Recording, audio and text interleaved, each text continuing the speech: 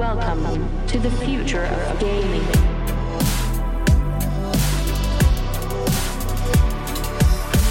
GM friends, and welcome to the future of gaming. You're listening to our weekly FOGcast. We're recording this the week after GDC. I'm still recovering from COVID that I got at GDC. So if you were there with me at our meetup on Thursday and you have COVID now, I'm very sorry. We've got one of our usual co-hosts, Devin Becker, and then we have a very special guest, Okke André, who is the CEO and founder at Crypto Rogue Games. How is that pronunciation? It's pretty good, actually. Yeah? Better than I can do.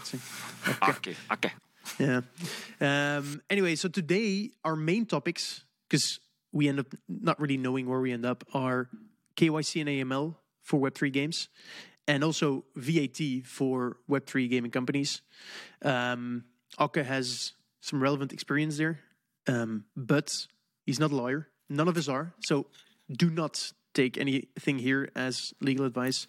It is purely informative and entertainment, or entertaining, like hopefully entertaining, and it should guide you in I guess like how to approach this. Fantastic. So you will know Devin, you will know me, but Okke, can you tell us a bit more about yourself and maybe also like 2 minutes about what you're building? Okay. Okke André, I'm 43, based here in Sweden.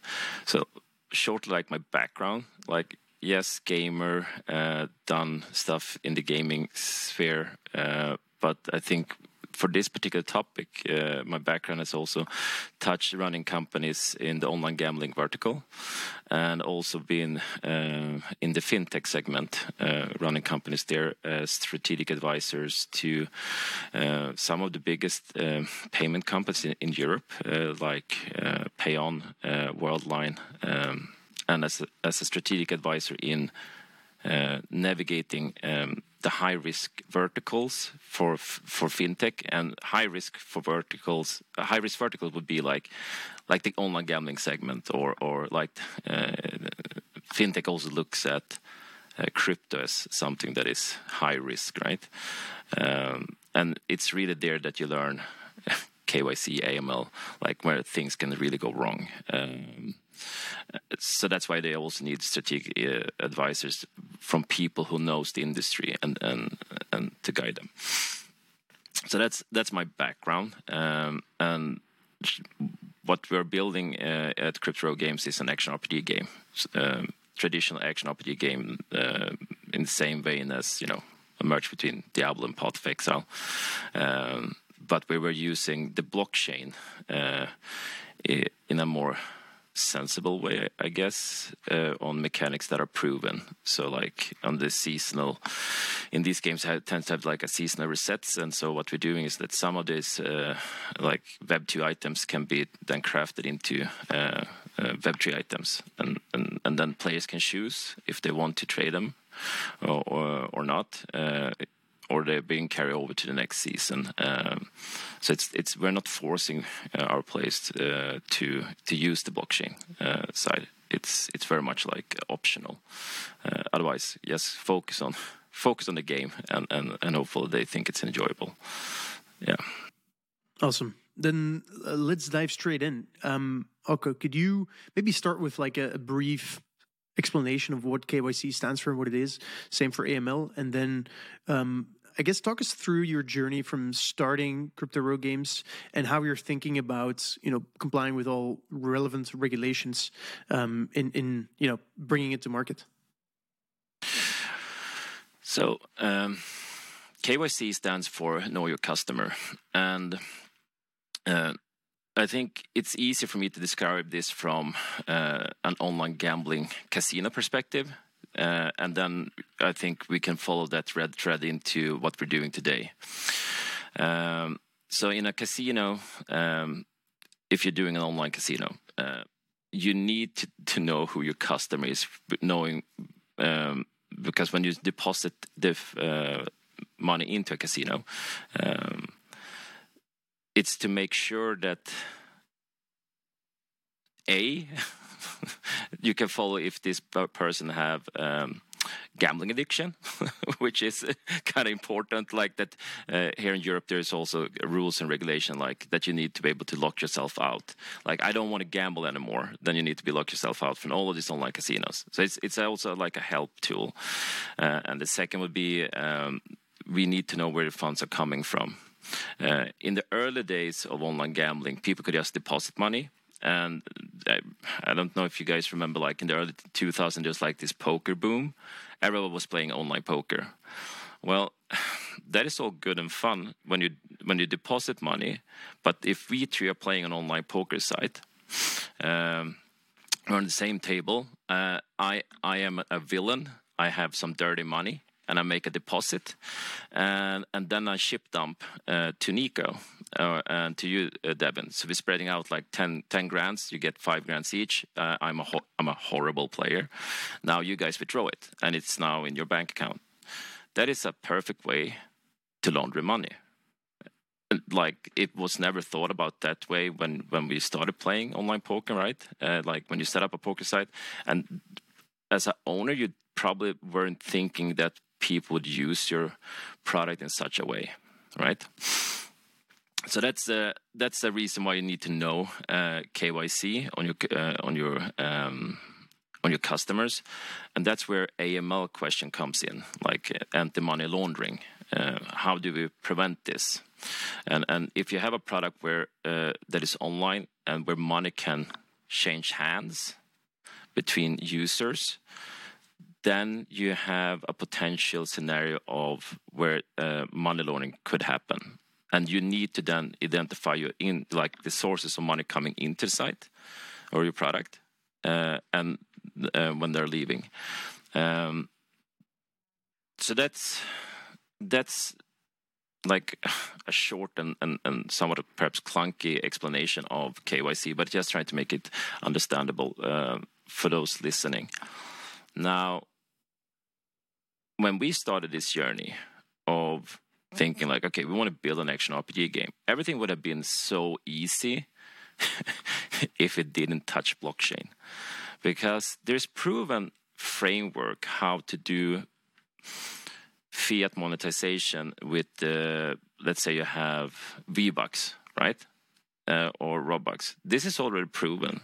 It's out there. It's the terms and agreement, and you can pretty much copycat what's out there from a legal side, and you're safe. Now, could you elaborate on the exact mechanics, how that works, and then talk about how it's different now with the blockchain? Well, if you look at something in gaming when it comes to you make a purchase with traditional fiat to let's say V-Bucks. There are several reasons to do that from a company perspective. One, if you have then you have one transaction that is going into the company in terms of profit, and when it comes to your VAT questions, because each transaction you have to actually declare, right? But then you're getting these credits that players can use inside your system. But inside your app or your game, these so-called credits are actually not owned by the user. There's actually owned by you're getting a license to use this credit from whoever owns the game, and so you can spend them inside the game, right? So in theory, actually, we have they have the right to just confiscate these credits, but it's to make sure that it's not considered to be a money transaction inside their app.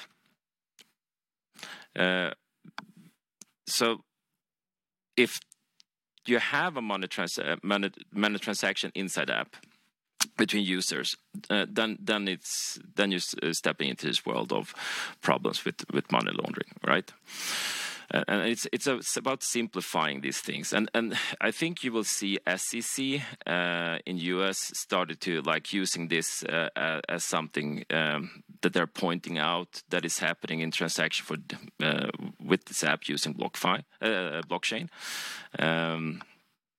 And so that's what I mean, that if Epic are using this, and majority of the game industry are already using like this in-game currency, it's pretty much proven. Like, and that is like something that we know how it works. Problem starts when we start using tokens.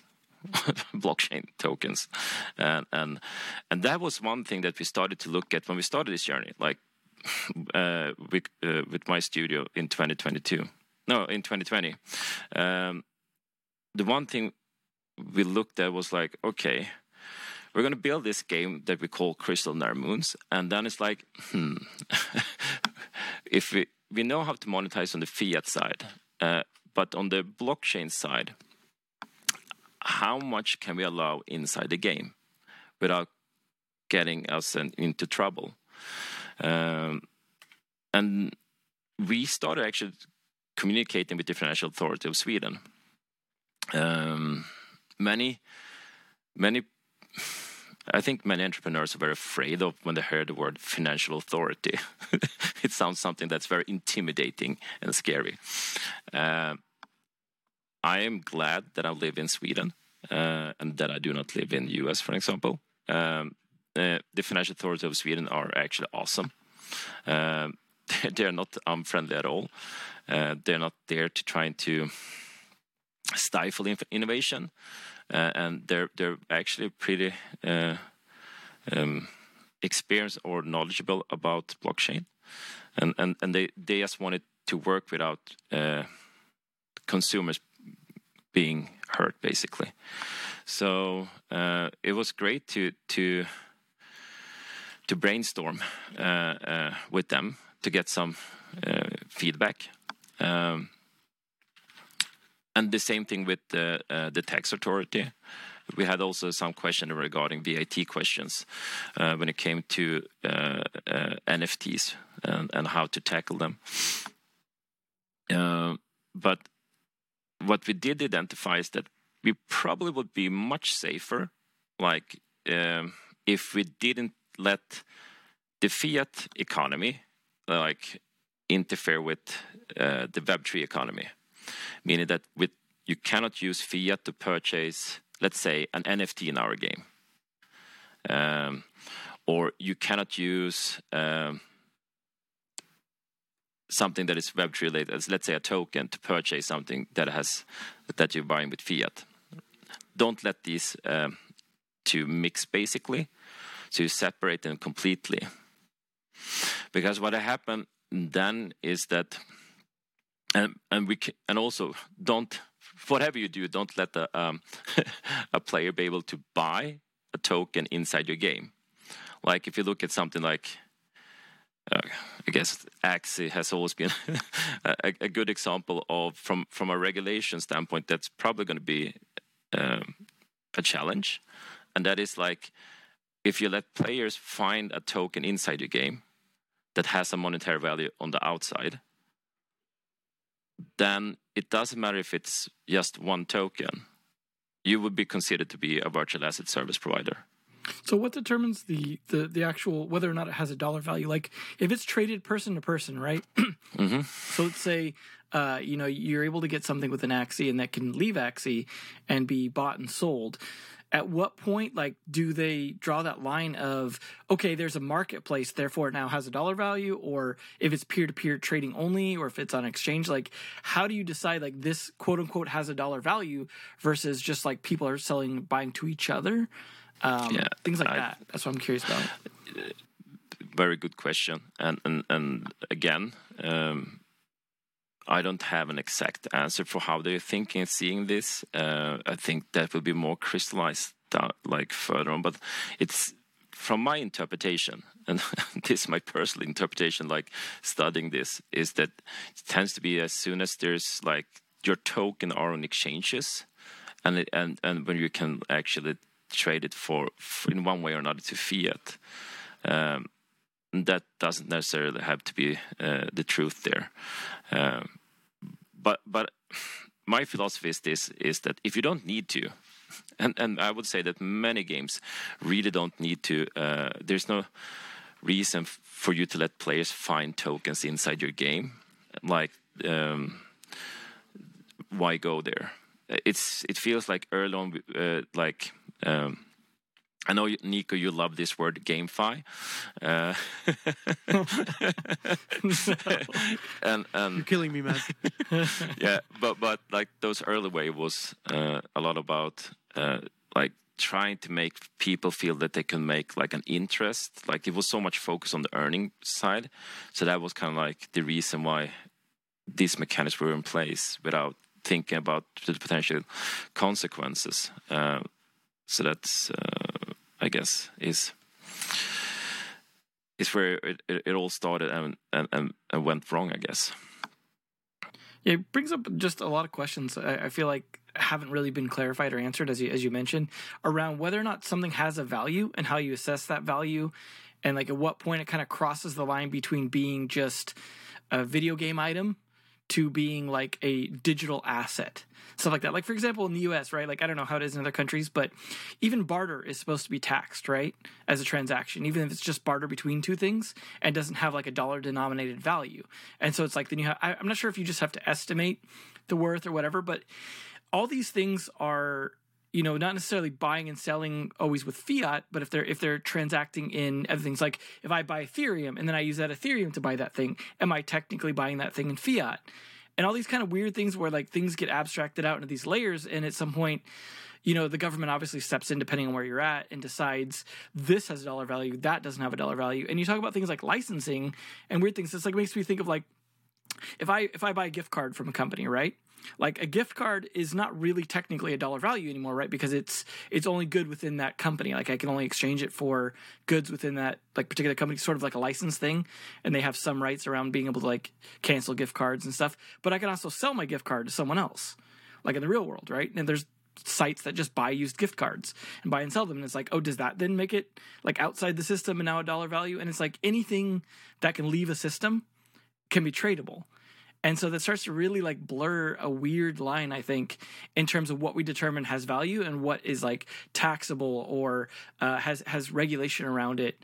And I think this crypto space has actually kind of opened that up, that can of worms. I mean, you have the whole idea of like, oh, is art securities and all those other weird sort of questions that start to get asked more and more as well. And we start looking at like, what is this digital asset? Oh, it's just a piece of art, or it's something that works in a game, or all these things. And like, it makes me wonder then, like, was there, you know, as much regulation around, say, Diablo real money auction house items and stuff like that, where there was like the ability to transfer out, or even like Eve stuff where you can use Plex to sort of buy things, and there's like this weird half in the real world kind of stuff. It just seems like a real can of worms for governments to dive into at this point. I had this interesting conversation with, I guess, like what's it called in English? But the division for future tech, let's call it that, at the Financial Authority here in Sweden, and the gentleman leading that division, where blockchain falls under. As he was saying, is that Financial Authority, they go in and regulate something when they see that the market itself isn't using some kind of best practice, or where they are not regulating the market themselves. They, like, the Financial Authority don't want to go in and regulate if they don't need to. They want to stay the hell away from it, basically. But when they see that there's like a lot of people getting scammed, or there's, you know, issues happening, then they step in. So I think there's probably like more areas where, like, to your point there, Devin, where like the Financial Authority actually could step in, but they are rather stay in the background and let the market try to figure it out themselves before having to go in. That's my take on it. Yeah. It seems like in the U.S. we definitely have some interest, I think, from like Gensler in stepping in, at least from the SEC perspective, things like that. I mean, I'm not sure how it is in other governments in terms of like how much they are kind of eager to get involved. But I feel like in the U.S., maybe it's just because of like as you said, the scams going on and other stuff where it's like a consumer protection kind of thing that they're starting to get more interested. And obviously it sucks. We can't self-regulate to the point where we don't need them to step in. But it definitely seems like, Gensler was just testifying, I think, yesterday or the day before, and saying a bunch of stuff around, wanting a bunch more money for enforcement and stuff like that, and wanting to enforce more because of like just the amount of scams and other things going on. Obviously, FTX was, I'm sure, a big trigger for that and big collapses like that. But the funny part is that FTX.US wasn't even actually like the one that kind of collapsed everything. So. It seems like it might be like a territory by territory thing. And then it's like, well, then how do we deal with that, like from a global perspective, if everyone's kind of treating these things differently? Like, do we need to be like, I know like in IP law, for example, we have a lot of treaties between countries to try and get everyone kind of on the same page of respecting intellectual property. Like, do we need to maybe do the same? Because maybe we didn't need to as much with a lot of other things that don't go cross borders as easily. But obviously with money suddenly being like, we have SWIFT and other things that regulate are regulated and controlled, and you do things where we like, cut countries off from it with sanctions and stuff. But this is, you almost have to regulate it in a different way. And like trying to get all the countries on board, especially now that we're going, quote unquote, to like this multipolar world where there's less cooperation between some of these. You've got like BRICS going on, and like just even the China, Russia, Iran thing where they say like, oh, these don't apply to us. Like, I wonder if we can even get to a point where regulation can be agreed upon globally enough that we don't end up with huge chunks of the world that work very differently, despite this being a very global technology. Personally, I would say no. No to what? That we're going to have like one thing to rule them all, regulation going on. I don't think that will ever happen. Sorry to say, and I think that is an okay. That is what we went into on this project, a modular thinking, and having like the gambling approach from a company perspective. I will give you a clear example. Like, let's say in UK, you're not allowed to have auto spin. I think, if I remember it correctly, like in Germany, you cannot bet more than, I think it's like €1 per spin. There's certain, like every jurisdiction have their own take on like this you can do, this you can't do, and so on and so on. Which makes everything quite like a hassle if you want to capture like all of these markets. Sweden have their own regulation where it's like, okay, you cannot offer, if Nico starts playing at our site, like we cannot offer you like a reload bonus because that is like kind of like, I don't know, incentivizing gambling addiction, I guess. So what we're doing here is, and that's why it's also like why we separate in these like two economies, with the full understanding that in the MiCA regulation in Europe, we're probably going to be super fine. Everything that we've read on the MiCA, like what we're doing with our game Crystal Moons, is fine. Will it be fine in US? I have no idea. Like, it's so schizophrenic over there. But what we can do is like what we inside the company calls like maximum revenue exposure. We can still launch the game with just the fiat side and make earnings with traditional monetization of the game there. And then I wouldn't be surprised if there's certain things that they're going to make it so that we can't be in certain countries with the allowing the players to connect the wallet and so on. How are you going to check that, though? That's what I wonder. So, because like we go from you talk about gambling, right? And you've got like physical gambling. Okay, that's easy to regulate. It's within country or state borders, right? Like you could very easily do that in theory. Then you go to online, and it's like, okay, well, it's online websites, and like we'll just do geolocation stuff around IP addresses, and then people use VPNs to get around it and stuff like that. And then when you get to crypto, and you're not even connecting via IPs necessarily all the time, it's like wallets and stuff like that, and you combine that with VPNs, and there's a lot. I mean, maybe this is where we start to kind of dive into the KYC AML stuff, but that's where I wonder, like, if you're trying to go, okay, well, we're trying to stay to these countries' regulations. We want to expand to these other countries. When you're on the App Store, okay, that's like a little easier, right? Because you're just like, oh, I'm going to launch in these app stores, whatever. But if you're on the web or you're on other platforms that maybe don't have like some automatic like location restriction to the deployment platform, that seems like it's a big task for crypto games in general. You kind of answered that question. but yes. So okay, there's a reason why we're working with Worldline. I mean, yes, I was a strategic advisor to Worldline, and I kind of have like a good insight in how they operate and how their like payment stack looks like, and how it actually helped the online gambling vertical, right? Where you can actually, I mean, you can block it on IP, right? You can block it on bin range on cards. Like there's like a whole bunch of ways to block something when you have all the data on a transaction level. But now we're talking on the fiat side, right? And as you just mentioned, the problem comes when you want to connect a wallet. And the only way that we have found right now to do that, I mean, you don't want to unnecessarily push KYC on somebody, right? And because it causes friction, and we want to remove as much friction as possible. But the reality be that it could probably look like that if you're going to connect a wallet to an app, then you need to do a KYC. I mean, like to just have a wallet, I don't see that to be a problem. It's the moment, like when you try to withdraw something or do something with the app, where it's like something that's being moved in terms of a value. It could be that's the intersection point where you need to do a KYC. Yeah. I kind of wonder if we could have like a really simple, because obviously KYC gets pretty complicated, right? The amount of stuff that gets checked, stuff like that. I do wonder if there could be, say, a service provider that just really checks which country you're located in, maybe by an ID. Like they don't keep the ID information on files, so there's no risk of that leaking, but they do validate what country you live in.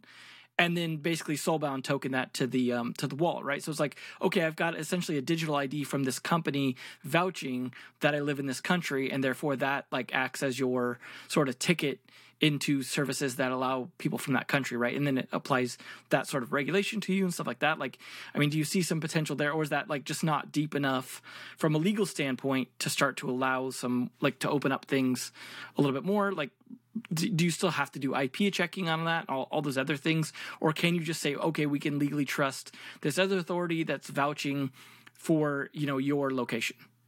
Yeah. Again, I'm not legal. Nothing of this is legal advice, financial advice. Definitely. I was just wondering if this is stuff that's like been kind of explored. But here's the thing, and that is that at the end of the day, you want to be able to, I often say, like, you want to be able to look yourself in the mirror and say, like, I've done everything I can in my power to lock a person. Like, let's talk about the US market, right? I've done everything in my power. I've even used on the let's say that I'm working with somebody like Worldline and like, okay, when it comes to blocking a US citizen out, they are not allowed to even deposit or do something in my app. And then in terms of agreement, obviously it states the same thing, that like you are not allowed to use this if you are from this country, breaking regulation if you're doing that. If you like Devin then uses a VPN and breaks into this and still manage to use the product, even though everything we tried, I mean, it's not your fault as a company, and I mean, you are like the villain, the user here, and I think that is what also authority looks like, or look into, like, are you doing everything you can to stop this? And it's like, yes, but still, you're still going to have these incidents, and it's also, and that is also why it's important that when you have something, if you're holding customers' money, let's say that you have a wallet and you have an app like that, I mean, then it's even more important that you're looking into prudential behavior or these things when it comes to countries that should be blocked for these transactions. Do you So think this ends up being a big I think gate, some of though? this is actually what? Do you think this ends up being a big gate, though, for just playing games? Like, I've suddenly got to do KYC, AML to, sorry, can't say the acronym, to just play a game and just spend money in it. Like, I know there's, like, some level of identity, of course, to say buying in the App Store or something like that. But this seems like another level of, like, regulation and validation that you have to do just to let people spend some money in a game because suddenly you could take it out. Like, do you think that ends up being a little bit of a negative for players? Because, we talk about Web3 wanting to be like a benefit for players, right? But you're also now like actually kind of bottlenecking your own funnel of players in, because you're saying, sorry, like you can't really participate fully in this game because you're not willing to do like KYC, AML stuff. Or do you just like gate it on the way out? You say like, you can go ahead and spend money in here all you want, but if you want to extract stuff out, now you got to do the KYC, AML, like the way, say some of these like Benji's Bananas, like you can participate and earn whatever tokens, but if you want to actually cash it out, you got to do the KYC, AML stuff. Like, is that kind of the approach you guys are taking then, to not stop people from getting into the game?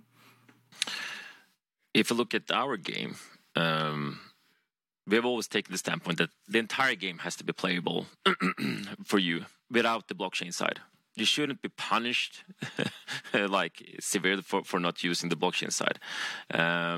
Otherwise, it becomes a problem, in my opinion. But so for us, when it comes to if you think about it as a user, if you want to trade something on the outside, then you're incentivized because, like, I'll give you a great example. Path of Exile, Mirror Calandra.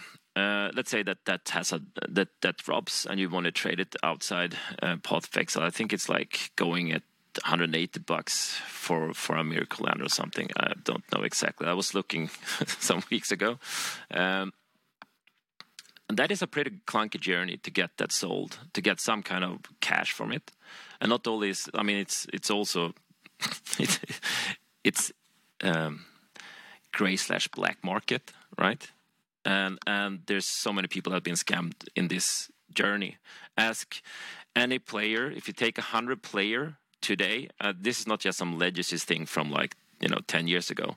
Ask today, take 100 players, and then you look at like how many have actually like been scammed, like in this journey of trying to sell the item, and how much actually real money did they get. It's one thing that is, if you as a buyer buys 180, don't think that you're going to get the $180 for it. That's far from it. You're lucky if you get like 120, right? So from a player perspective, that has a huge incentive, right? To like, if I want to do it, and then it's such a much safer thing to happen on the secondary market, to do it with blockchain, much less like no middleman as such, and it's easier and faster. So that's what we see is like, okay, here it makes sense, and help these players. But one thing that I believe is that in the future, as we see this moving forward, like you are being KYC'd, I would say, like we take our fiat transaction for granted, how it's being processed. I think very few people actually knows like at when they're being KYC'd in some of these transactions, because I mean, first and foremost, you go to your bank, you get your card, so you have an account, right? And so you have been KYC, like the bank knows who you are, and then you have this transaction, and then you have 3D secure transactions to further like confirm it. If you like it's like this two-factor authentication, that is like, is this really Nico or Devin or Oke doing the transaction? So it's like, I think like this is a process that is very smooth for us. Well, smooth, it can always be better, but I think the many consumers, they don't have a problem with it. Did our like, I remember like my grandparents, they refused to use cards. Like that was so scammy and was so clunky according to them. I mean, just look at how payment with cards were in the beginning of 2000. It was super clunky. Like, but we forgot about that. Like, we've forgotten that journey, and we just look at where we are right now. It's so simple. It's so easy how we pay with really card. On ramps, right? Like, so like MoonPay and stuff and ramp stuff like that. You're going through that clunky process again. Like, I mean, once you do it, like you can kind of stick with it, right? But they can't just like have your bank vouch for you and be cool. You've got to go through like the whole identity verification and all that stuff. And then it's like, oh, if a different on ramp provider is used by a different game, I've got to go through that again. Some of them may have problems. Some people, like for example, have trouble with their skin color with the camera, can't verify, and like all those kinds of problems that come with it. Like it's definitely not smooth if you're trying to on ramp. It's like even something like Coinbase or something like that, they can be pretty restrictive, and you have a lot of problems because like that's the problem right now is banks aren't on ramps, right? I can't just use my card and do anything in crypto pretty much. Like it all has to go through some kind of other provider or some other thing because the bank itself doesn't participate in that in general, right? I mean, maybe there's banks that I don't know if that do actually participate in that. Maybe that's what Signature Bank was doing before they got shut down. I don't know. But that seems like a big gap right there then. Like in going back to what you're saying about kind of clunky cards and stuff like that, like then we are kind of still in that when it comes to bridging that gap. Like do we get past that point to where we're all KYC'd and then it's fine again? I 100% agree, and there is also another reason why I think it's like, and that is also another reason why we're using this dual methods, like fiat and the Web3 approach with our game. We do see also in the industry like those established like. You see the initiatives from Visa and MasterCard and how they're looking at a blockchain. And the same thing with Worldline. Those that has the technology to improve and help fiat on-ramp. They are looking at this. They know that this is something that like this friction needs to be solved. And blockchain is not going away. I'm pleased to see that these kind of players are also like at consensus next month. It's in April, right? That they have presence. Like more of these like old established fintech companies are starting to get presence there and trying to figure this out and to solve these things. So I think that like in 5 years time or something like that, you will see like huge improvement in this and where like this clunkiness in terms of like, because there has to be some kind of partnership is perhaps like the wrong word, but like they're working together, the old established payments and regulation if they wanted to use this technology. And I think they are in agreement that they want to use it. Like, why would I otherwise spend so much money on it? So I think it's a question, like it's a question of time. Do you think if we had like a fully regulated stable coin or something like that, that it would be easier than for banks to be part of that, where a bank knows, okay, this is always going to be costing the same amount, it's regulated, it's backed up, it's not going to be like Tether or one of these other ones where it's kind of sketchy, then therefore we can essentially transfer value onto the blockchain relatively securely. We're following the regulations. Like, do you think that would smooth things out in terms of banks being able to deal with this? Because obviously it's a little weird, right? When you're like, hey, bank, can you buy some crypto for me? Right. And then it's like, well, who are they buying it from? Where are they buying it from? Whereas like, you know, something like USDC, right, tried to deal with banks. Obviously that had its own issues with banks, as we saw with SVB, right, where like the collateral could potentially, you know, run into problems and stuff like that. But do you think that sort of thing helps facilitate that, or that maybe that isn't a factor? I think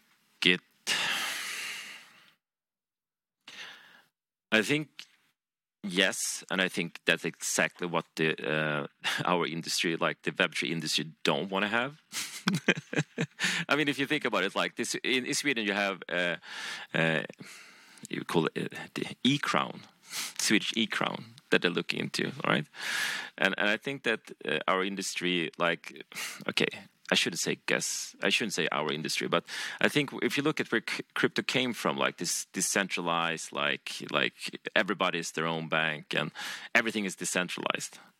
I don't see that ever happening, because all the endpoints are centralized, and we have to play ball. We have to accept that fact. And then, like the products in the middle, those can be decentralized. And there's several like amazing use cases. And I often, when people ask me about like blockchain and so like how I look at it, I try to explain it like when I grew up, I had on TV, the TV tableau. Like if there was a specific show I wanted to see when I was a kid, I needed to catch that or record it on my VCR, right? Nowadays, it's TV on demand, Netflix. So we decentralize how we consume TV. And my kids look at me like, Dad, your childhood sucked. Like it's like horrible. So I think these things are... Where like, yes, there's a lot of decentralization that is positive, but like these things like CBDC, like e-crown or like those things could probably help. But I also see that like the old school crypto fan base fear this. I guess even more reason why banks would like it then, right? Yeah. I mean, we definitely have had problems with decentralization, like the mixers getting blocked, right? Where they just were straight up like, hey, this is not allowed anymore, proving like even decentralization has choke points. I definitely see us like getting in situations like that where this whole money situation of transferring money onto and off of the internet essentially becomes, a problem. But I think also like we have an interesting thing going on with the world economy right now where say, for example, the dollar suddenly is falling out of favor and all of a sudden we've got different competing things for the reserve currency. Maybe that opens up the sort of potential more for more currencies to be in the mix that might be digital or might have other value. Like that's what you see, for example, people flooding to say Bitcoin, right, when the banks are getting unstable, or the things where we go, well, where do we put our money if, say, the dollar isn't the reserve currency anymore? Do we then start putting our money in other countries' currencies? Do we put it in digital currencies? And I think it starts to open up more possibilities, but also like maybe a little more infighting between countries over these regulations and like having to create more choke points between them and stuff like that. And I got to imagine that's going to get messy for games, kind of bringing it back to the games here, like to make that work, right? Like suddenly maybe your game suddenly has to adopt all these other different cryptocurrencies for its exchange just to be able to get in and out. Like the way a game that wants to accept fiat payments from different countries has to do with all these different payment gateways, right? And like obviously mobile app stores made that a little easier where you're like, oh, let Apple or Google deal with that, right? Like I don't have to have like, Stripe and BitPay and all these other like 10 million other like things there as an option, right? Because maybe PayPal isn't universal or all those things where it's super scattered.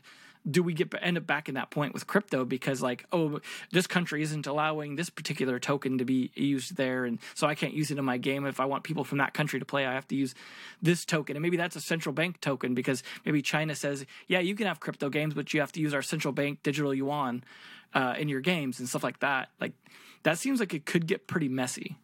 But there's another part that I think is overseen, and that is the VAT question. Yeah. Like with everything you just said, and then we just stop and we look at VAT. What many like are forgetting is that if you sell NFTs, like I'll give you an example here, like and a huge shout out to Ebba Thieding, the CFO at God, what's the name? Completely brain melt here. It's an L1. Maybe it comes back to me. But there's a few cool people in this industry that are actually trying to do right, and and we're here before our company, and it's like we're coming together, try to figure things out together. Chromaway, for God's sake, Chromia. Now they're also based, have an office in Sweden, here in Stockholm. And when you start in this journey, like I had so many questions. And as an entrepreneur, like I'm always stunned by some entrepreneurs who are completely like they don't even care about the law. Like they just go. I wish I were the kind of person that could just shut my eyes and run, but then you're probably going to end up in an orange jumpsuit. We do that a lot in the US. We're just like disrupting, right? We're just jumping straight to work. But the reality is that like so many entrepreneurs that want to touch this, like they have sleepless nights. And I actually had I created like this meetup in Sweden with some other entrepreneurs touching this technology. And just at the dinner, I asked, like, please raise your hand. Whoever had like kind of like this fetus position in your sofa, like a sleepless night, wonder like, what the hell have I gotten myself into? There's like this unknown question mark that could potentially be like has very serious legal consequences for your company, and especially for you as the owner of the company. I mean, like you have to pay attention to these things. So we started to work together and tackle these questions, and I learned a lot to other people that had been in this for me, and we could like put our brains together. And we identify also like the problem with VAT. So like we started communicating with the tax authority of Sweden, and where it's like pretty obvious that like if you sell NFTs from like your web page, like your homepage, then you're selling it, then you should report each of these sales. And in Sweden, like that is 25% VAT on each of these sales, right? And if Devin, let's say Nico is buying from Holland, then it should be reported to something called one-stop shop. In European Union, you have like a centralized where you should report this VAT, where it should be going. So that's like another question mark, right? And outside of European Union, there shouldn't be a VAT. So like the only thing we could just come up to, and when we started talking with the tax authorities, like, okay, so let's say that I sell for 1 million USD. 1 million USD, and that means that I should pay like 250K in VAT, right? But we don't know where all of these sales are coming from. Like, and now how do we go about and report the correct VAT amount to the tax authority? So it's like, so then I asked them like, what if I pay you max VAT? In theory, like I should probably not pay you 250K, but that's not how much we know that we have sold for. But we're just going to pay you maximum. And they were dumbstruck at the other end of this conversation. Like, so you want to pay more VAT than you actually need to just to be on the safe side? I'm like, yeah, because have I actually done anything wrong then? Can you come and punish me for that? and they pretty much are like, well, that works, I guess. So for the U.S. people, like, you want to explain how value-added tax works? Because like here in the U.S., we just have like the sales tax, and it's like enforced, like I think state to state, and like, so how does VAT work in general, like in Europe and all that stuff? How it works? Yeah, like it just applies. Like, is it just like a percentage of every transaction as a tax, like a flat tax? Is it per country? Yeah, it's different based on different goods. So, like certain things, there's 12%. I think art is falling under 12%, and then the majority of things in Sweden falls with 25%. Like 6% and 21% in Belgium. So. This is just a better place to live, I guess. Yeah. Better beer. A better place to buy from then. Yeah. So it's like, so in Sweden, so then you have digital goods. And the thing is, I think many are also looking at this from the perspective of like how, and then the question is like marketplaces, like for example, like OpenSea. The one thing that many of these marketplaces, I think, are potentially going to set them up in having issues is because like it doesn't matter whatever you write in your terms and agreement. If you're trying to like, because many of these terms and agreement that they're writing is like, okay, we are not responsible for VAT, etc. Like from whoever is using this this platform, it's all on the end user's responsibility. Well, the thing is that you cannot in an agreement write yourself free from the law, right? It is like saying that in Sweden, I write in my terms and agreement that I should never pay VAT. ever, and it's a civil agreement between me and you, Devin. You have a company here. It's like I don't need to pay VAT, and we have an agreement on that. Like the tax authority is going to come and say like, well, okay, this looks nice, and then they're going to wipe their ass with that paper and throw it out the window. It's like, no, it doesn't work like this, guys. So like tax law is, it's not the same as civil law. So that means that I'm wondering what's going to happen with these marketplaces, because one thing that is, when you're selling your digital goods for a game on a centralized marketplace like App Store, it's not your responsibility as a game studio to report VAT. That is up to App Store in this case, right? And that's actually something that's being tested now with marketplaces. It's like if I'm selling my items on a marketplace, then isn't that a centralized place where it's being sold, even if we in our world look at it as a decentralized marketplace? There's some interesting questions happening on VAT when it comes to these marketplaces. Quick question on that then. So when VAT is determined, is it the country that you're buying from, or the person buying it where their country is? Like, which country is applying the VAT? So it's where the buyer is coming from. Okay. Cool. Good. We covered a shit ton of ground. I feel like there probably could exist a podcast series that is only talking about this stuff. Feel like there's still a bunch to be told. Okay, I'd like to have from you a maybe final couple of tips for Web3 game founders out there, like your most important tips, how to approach everything that we discussed just now. Wow. Don't be a wild cowboy. I mean, seriously, like, be cautious. But like, don't be over cautious that you're paralyzed. I think that just having like this mindset that not everything will be decentralized is a good way to think about this, and also to have like a modular thinking about how you're building your games. Try to think about it's nothing wrong to having a backup monetization that is proven, which is fiat. And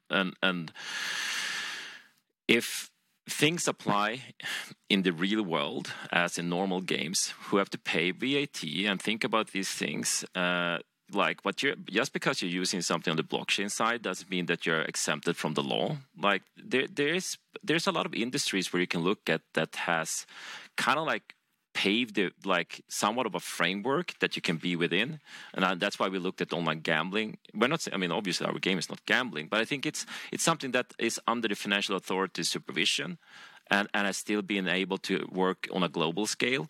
I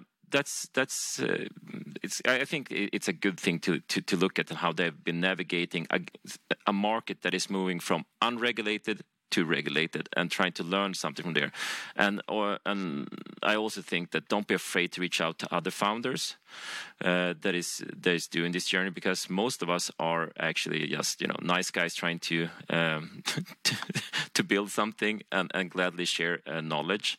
That is actually one of the reasons why I'm thinking about setting up an incubator here in Umeå for other game studios that wants to try out using this technology, and where we can help each other and learn and share the blueprint of things that works and doesn't work. Do you financial regulators are less scary than they seem? Oh yeah, like at least in Sweden. Yeah, I mean, like both tax authority and financial authority, like don't be afraid of them. Like they're not there to nail your ass to the ground. It's like they do want to help.